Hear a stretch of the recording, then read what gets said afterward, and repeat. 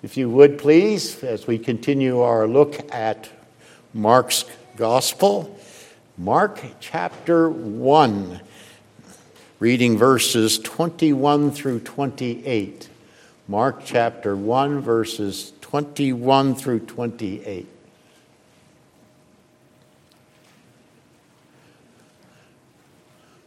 Remember what the Bible says God says. And they went into Capernaum.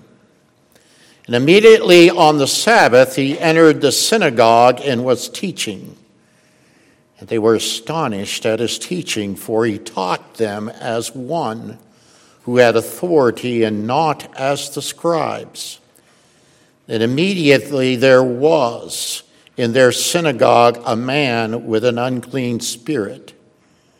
And he cried out, "What have you to do with us, Jesus of Nazareth?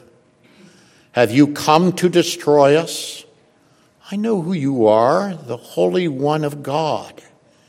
But Jesus rebuked him, saying, "Be silent and come out of him." And the unclean spirit, convulsing him and crying out with a loud voice, came out of him. And they were all amazed, so that they questioned among themselves, saying, "What is this? A new teaching with authority? He commands even the unclean spirits, and they obey him." And at once his fame spread everywhere throughout all the surrounding region of Galilee. Let's pray.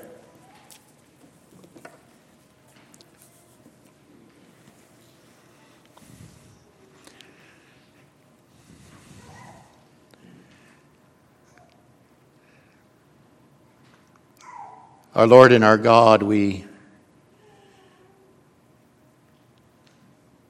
are those who must stand before Thee today in amazement before the teacher that Thou hast sent into the world.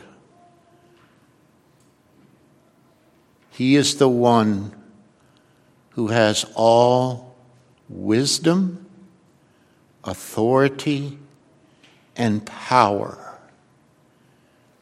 May we see this clearly in the text, and may it resonate with each of our hearts today as we are before Thee. In Christ's name, amen. Congregation of the Lord Jesus Christ, the good news of Jesus Christ, the Son of God, is ready to hit the region of Galilee with his profound teaching, authority, and power. The kingdom of God, the gospel of God, is ready to confront all those who hear its proclamation and see its extraordinary miracles with the immediate crisis of the moment. Repent and believe in the gospel of Jesus Christ. Mark is not messing around. He is bringing his reader immediately into the present activity and fulfillment of the kingdom of God. The cosmic battle between Christ and Satan is now confronting people's lives, and it's coming to confront the hearts of everyone who is in the presence of the Lord Jesus Christ. The proclamation, preaching of Christ by Christ himself in all of its dimensions is right in front of us. The foundation of Christ's church is there. Christ does not begin, and Mark does not record, please listen, any action by Christ in his public battle with Satan without his initial disciples being in place. Even in this initial stage, at its very conception, Christ does not proceed without what the New Testament will call the head and the body of Christ. Christ, the head of his kingdom and church, is going forth, and Simon Peter, Andrew, James, and John, his initial 4 disciples, is his body, the body of his church and the body of his kingdom. Please do not miss this point. Mark specifically points out that Christ and those 4 initial disciples went into the city of Capernaum. Note the word they in verse 21. Christ and his disciples, his church, are joined at the hip as the gospel of the good news goes forward. With this connection in view, that is Christ and his kingdom and church, Mark brings to the attention of his reader 3 incidents within about a 24-hour period as he opens up the public ministry of Christ in his gospel. First, his teaching in the synagogue and his exorcism. Chapter 1, verses 21 through 28. Second, going to Simon Peter's mother-in-law's house, healing her, and then healing and casting out demons. Chapter 1, 29 through 34. And thirdly, his departure to pray and proceed to do his ministry. Chapter 1, verses 35 through 39. This morning, we are just going to focus upon this first incident in terms of the text in which I read. As Christ and these initial disciples go to Capernaum, Mark's important word appears once again before us.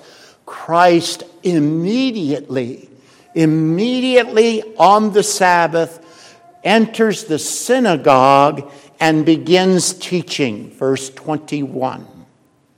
In light of the word immediately, something significant is about to happen in the transition of the history of redemption. What could this be? What could this significant event be in terms of that transition? It is that the people are astonished at his teaching. Why? Why? Because he did not teach in the typical manner of the scribes. Rather, he taught as one who has authority. Verse 22 of your text. Now, what does that mean? What does that mean? We are not told what he actually said, are we, in the text? So how are we to judge from the text that he did not teach like a scribe? How did a scribe teach? What was their method? How would they proceed in their own way of teaching? The basic format of a scribe's teaching was to challenge the people with various decisions, key word, based upon traditions passed down by different teachers in the Jewish tradition. Let's take an example, one that will become important in this particular gospel or in Christ's life. What does the tradition say about someone healing on the Sabbath? If I'm going to make a decision about healing on the Sabbath, I need to know what the tradition, the Jewish tradition, says. My decision on healing on the Sabbath will have to be conformed to that tradition. So they teach the tradition in terms of you being an ethical person, being a moral person, doing the right things in situations that you may confront in your life. Although Mark does not present the exact content of Christ's teaching in our text, Mark's comment that the people heard something quite different and unique from Jesus was truly noted. So much so that it radiated with an authority that went beyond the challenge to make a decision by appealing to the human, underline that, human traditions of the Jewish scribes. Please listen carefully here. The reference to authority in verse 22 presupposes everything Mark has told you about Christ from chapter 1, verse 1 through 20. Did you hear that? It's presupposing everything in the narrative of Mark so far. Christ is teaching the prophetic word, direct prophetic word of God, the good news of the kingdom of God, as the one who is the authority of the Word of God. Yes, Christ is the essential person and the essence of the kingdom of God. Once again, as we have said in other messages, the Son of God is teaching the gospel of God in light of the presence of the kingdom of God. Christ teaches Christ. He, as the Christ, the Son of God, comes into the synagogue teaching with an authority that Israel has never witnessed before in history. Christ teaching through every hearer that day into a cosmic crisis between the kingdom of God and the kingdom of Satan. Whatever Christ said, its content went well beyond the authority of the scribes. It pressed, whatever he said, it pressed for a decision that went above the tradition of the scribes. In whatever form the prophetic words of Christ came before his hearers, we can be sure that the concept, repent and believe the gospel of God in Christ, underlined his teaching in some form. The King of the kingdom is here. Not the tradition of the scribes are standing before you. Rather, the eternal decision of repenting and believing in the Son of God is who is standing before you. The hearers should be overwhelmed They should be overwhelmed. Now, as you think about Christ's authoritative teaching in verse 21 and 22, the incident takes us back, but is not limited to, more directly, verses 14 and 15 in terms of the kingdom of God. Well, look at the next incident here in the synagogue. The man with the unclean spirit. In verses 23 and through 27.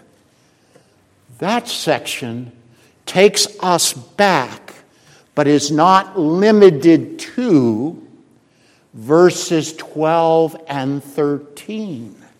The confrontation between Christ and Satan in the wilderness. Look at verses 23 through 27 carefully. If they are not perplexed enough with what they have just heard with their own ears, they are about to see something extraordinary with their eyes as well.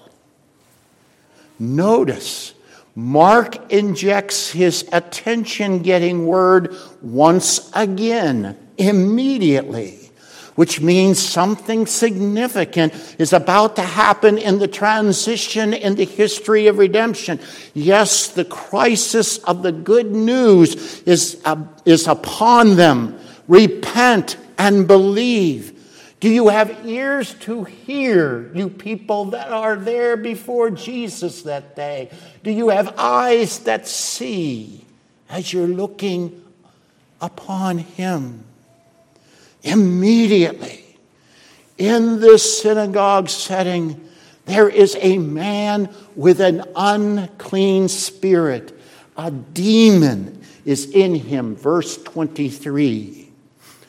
There is no doubt that Mark's narrative is driving home the point that the cosmic battle between the kingdom of God in Christ and the kingdom of Satan is upon us.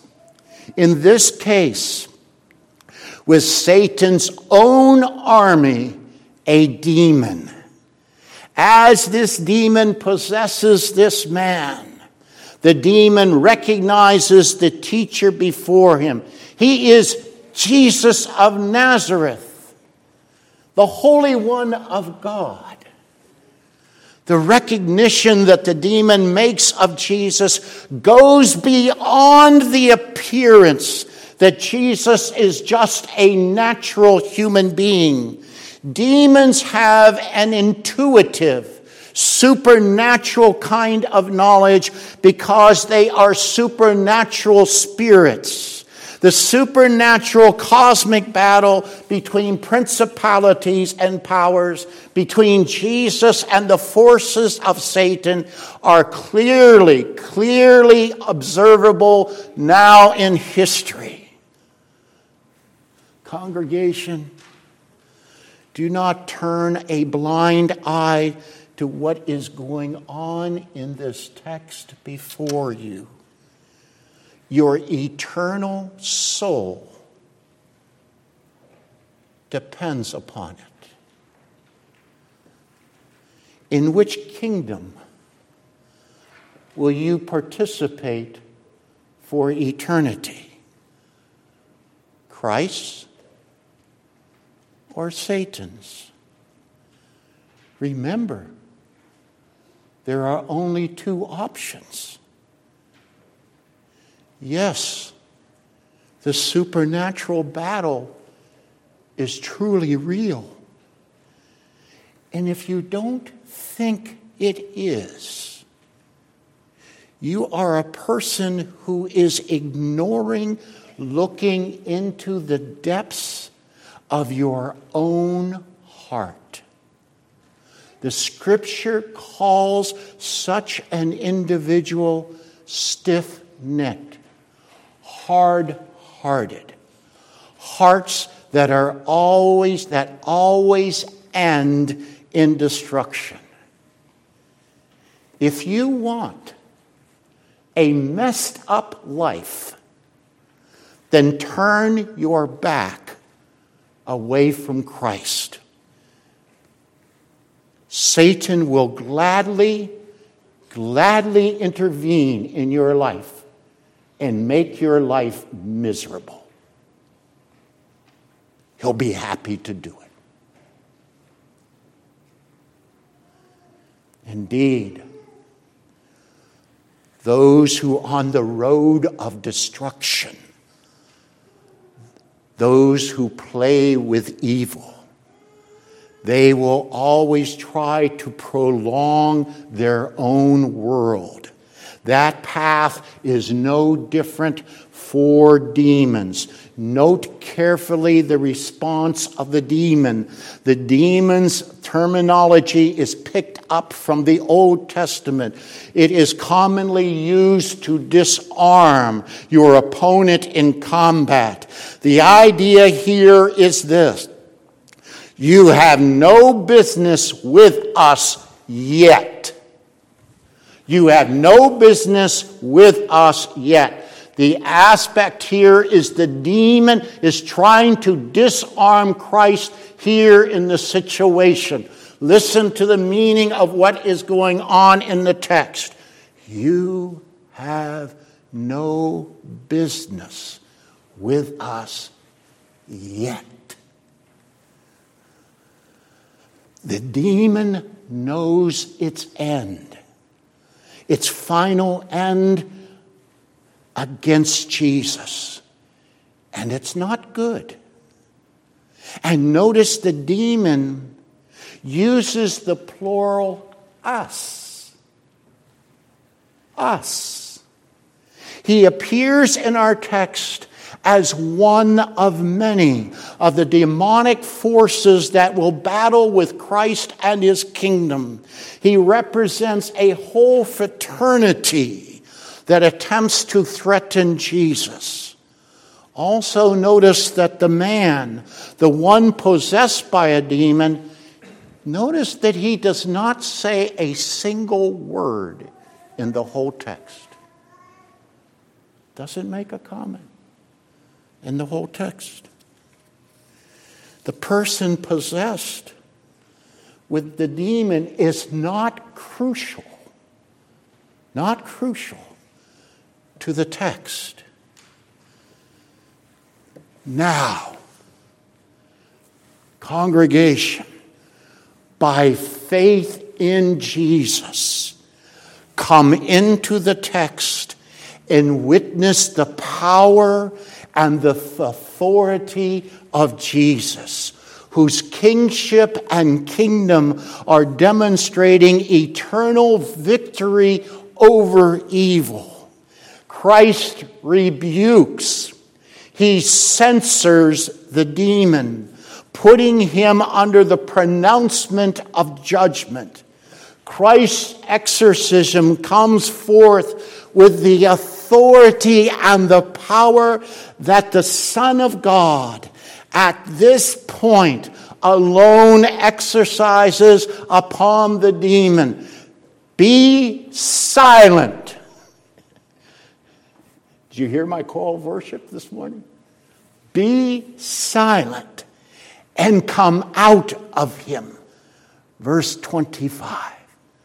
The Greek here carries the meaning of muzzling him, muzzling the demon so that he will not be able to speak. But the demon will make a loud noise, as you can see in the text, a loud sound as Christ graphically disposes the demon out of the man. As the text says, it is a picture of a man convulsing, which comes from the Greek word that literally means tear. The picture here is that Jesus is tearing the demon out of the man in judgment as the demon cries out with a loud, noisy voice. You can visualize the situation, I'm sure, in your own mind. What makes for a very uncomfortable scene, I would assume, in that synagogue that day. But now notice, as the demon departs under Christ's authority and power to be silent, the text says nothing about silencing the man with whom the demon was possessed, nor was silence a condition of those who witnessed what occurred that day. In fact, Christ's fame spread throughout the region surrounding Galilee. Verse 28 in your text. Even more immediate, to say it mildly, it was quite a day, wasn't it, in that particular synagogue? What on earth did we just see today? His teaching was new. It was really quite different. It possessed authority that we had never heard before. His power and authority over unclean spirits was amazing. He issues a simple command. Be silent. And the demon comes out. Who is this person? Who is this person? You are seeing who it is, aren't you? Your heart this morning as you look at this text, is not your heart panting like a deer for flowing streams? Christ is masterfully unpacking the Christ, the Son of God, before your ears and your eyes. Will you not believe? Will you not believe? Well, one final note on purpose. I overlooked one other element in Mark's narrative. Look at verse 21 once again. The event occurred on the Sabbath. Immediately on the Sabbath, Mark's attention getter, immediately on the Sabbath, as we have noted earlier, something extraordinary is about to happen. Remember in verse 21, Christ and the disciples, they, entered the synagogue on the Sabbath. Listen carefully. The foundation of the New Testament church is about to confront the Old Testament Sabbath and church and exceed it. Did you hear that? The foundation of the New Testament church is about to confront the Old Testament Sabbath and church and exceed it. Direct your eyes now to verse 27. The people witnessing the events that day say about Christ, a new teaching with authority. You bet. Something new compared to the old is here. The cosmic battle between Satan and Christ begins on the Sabbath and in the context of the church.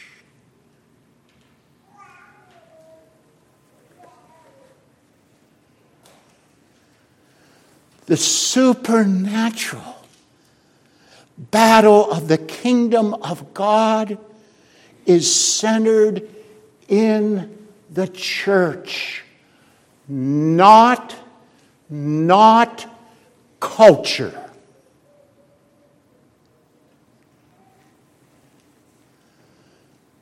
We cannot overstate the importance of the church and the Sabbath in Mark's narrative. Immediately, the Lord of the Sabbath is here. His teaching, the good news of the gospel of God in His very person is here. And everyone who hears His words and puts it into practice will enter into the new eternal Sabbath rest. That is, everyone who repents and lives by faith. Christ's Sabbath rest is characterized by victory and peace, for the works of the devil are being demolished, are being abolished in all those who live under His authority and power. In our text, you have entered into the eschaton, the final kingdom of God.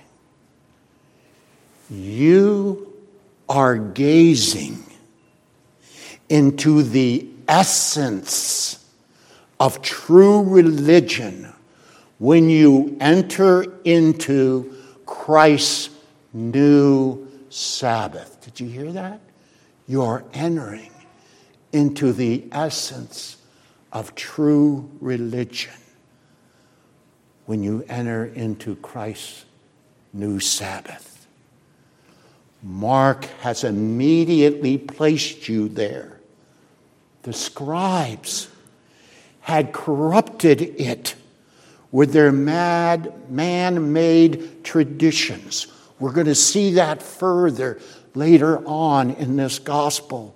Satan attacks the Sabbath by undermining the true teaching and the preaching of the gospel. So I ask you this morning, what does the teaching, the authority, and the power of Jesus Christ mean to you in this church?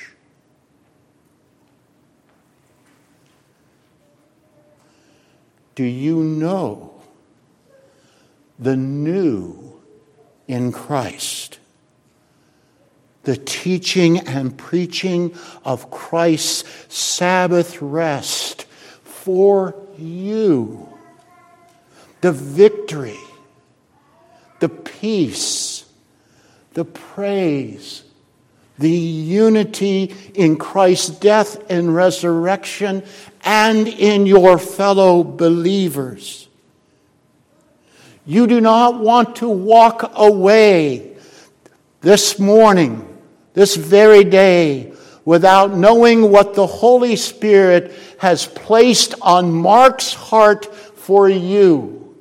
Christ, the Lord of the Sabbath, has brought us into a new Sabbath.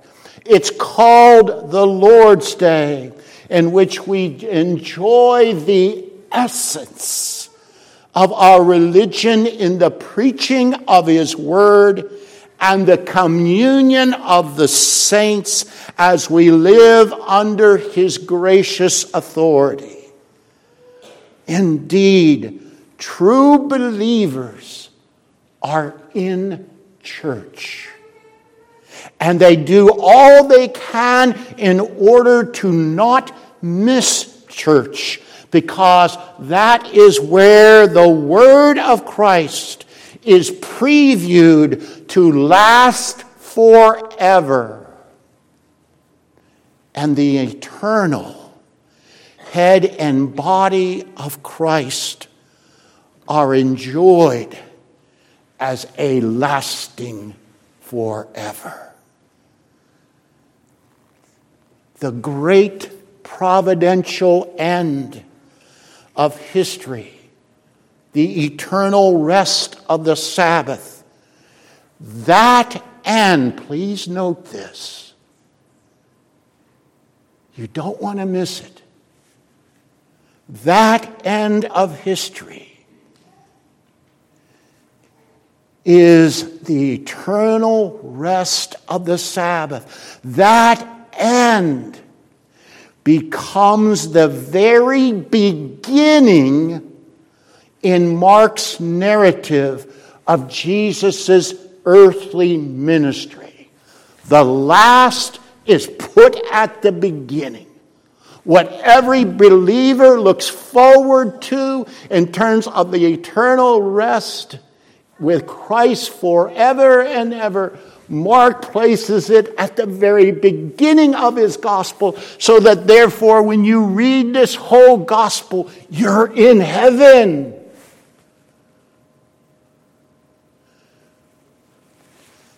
You're in the eternal rest. Mark is bringing you in. That should excite you. The last becomes the first. Do you know that language in Scripture? Yes, in Christ. Here it is. In Christ, here we are, right in that synagogue. In Christ, the seventh day becomes the first day. The seventh day becomes the first day. You are reading about that new transition as you read Mark's gospel. Love Christ's church. Love each other in Christ's church. This you have entered the eternal rest of God in Christ. Let's pray.